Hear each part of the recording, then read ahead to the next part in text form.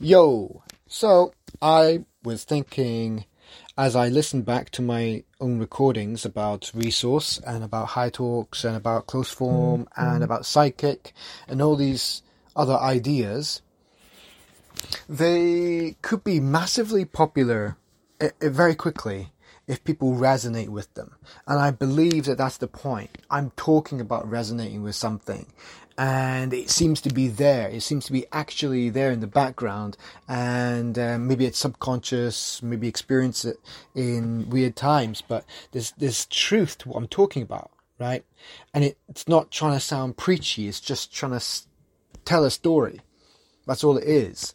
All of this is information from some, I don't know, oddly genius source.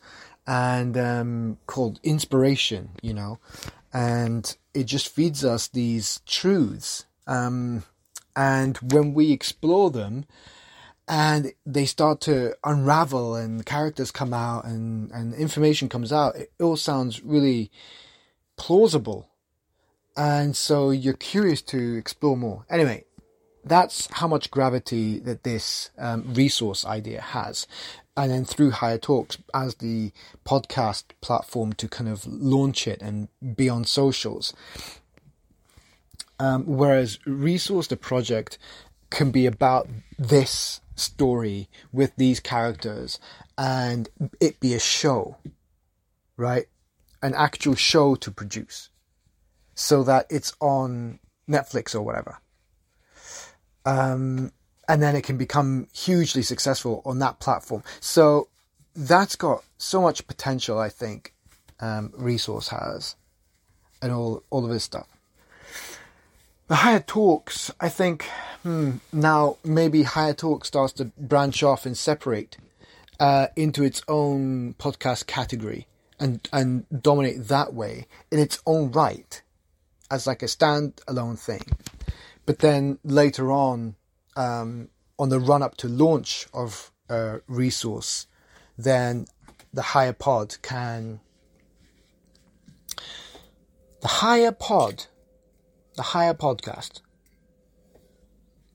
not Higher Talk.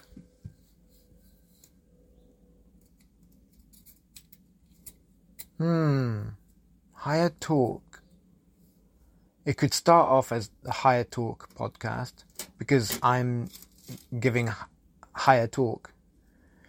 And then it's all about other people engaging in higher talk. Not just literally, but figuratively.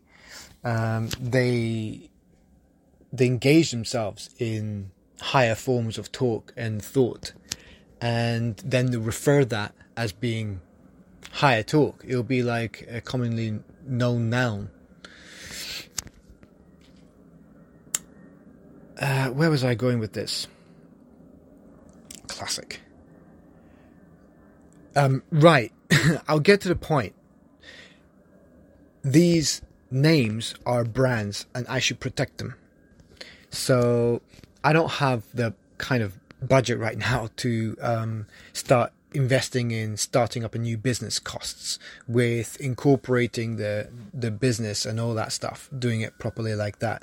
But I still need to hold the IP, right? And so you can't really register IPs as like thoughts and stories and stuff and ideas. I don't know if you can do that quite easily and without any money. But I think the smallest amount I could do initially is register or trademark the brand name. So at least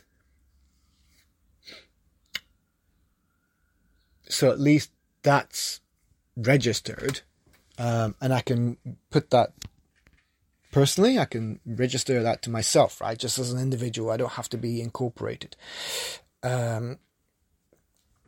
So then I can build a brand around that because I've already registered the name, which means paying for being a properly registered incorporated company and all that stuff. And then you launch your whole brand in your business, so you have to make loads more investments at that time of launch. But until then, I still need to protect my IP. And so, yeah, I will make a note to register my project brands.